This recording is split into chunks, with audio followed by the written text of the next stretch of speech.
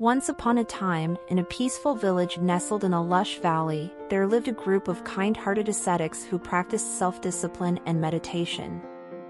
The leader of the ascetics was an old, wise man named Master Li. He was known for his selflessness and his ability to inspire others to lead a righteous life. One day, a young villager named Mira approached Master Li with a question. "Master Li, how do your teachings about the present life and the afterlife help us to become better people?" Master Li smiled at the curious girl and said, "When we understand the nature of both worlds, we begin to see that the actions we take in this life have a deep impact on the afterlife.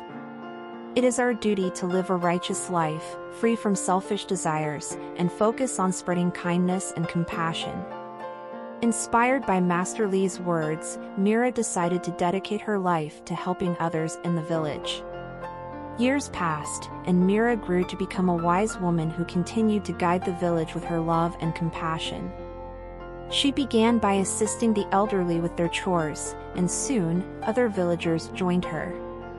As the villagers worked together, they discovered that their acts of kindness had a ripple effect.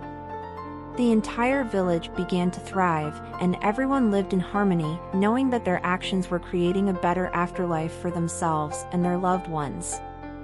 Mira said the greatness of those who have known the nature of both worlds, and have eschewed desire to live a righteous life, is most admirable in this world.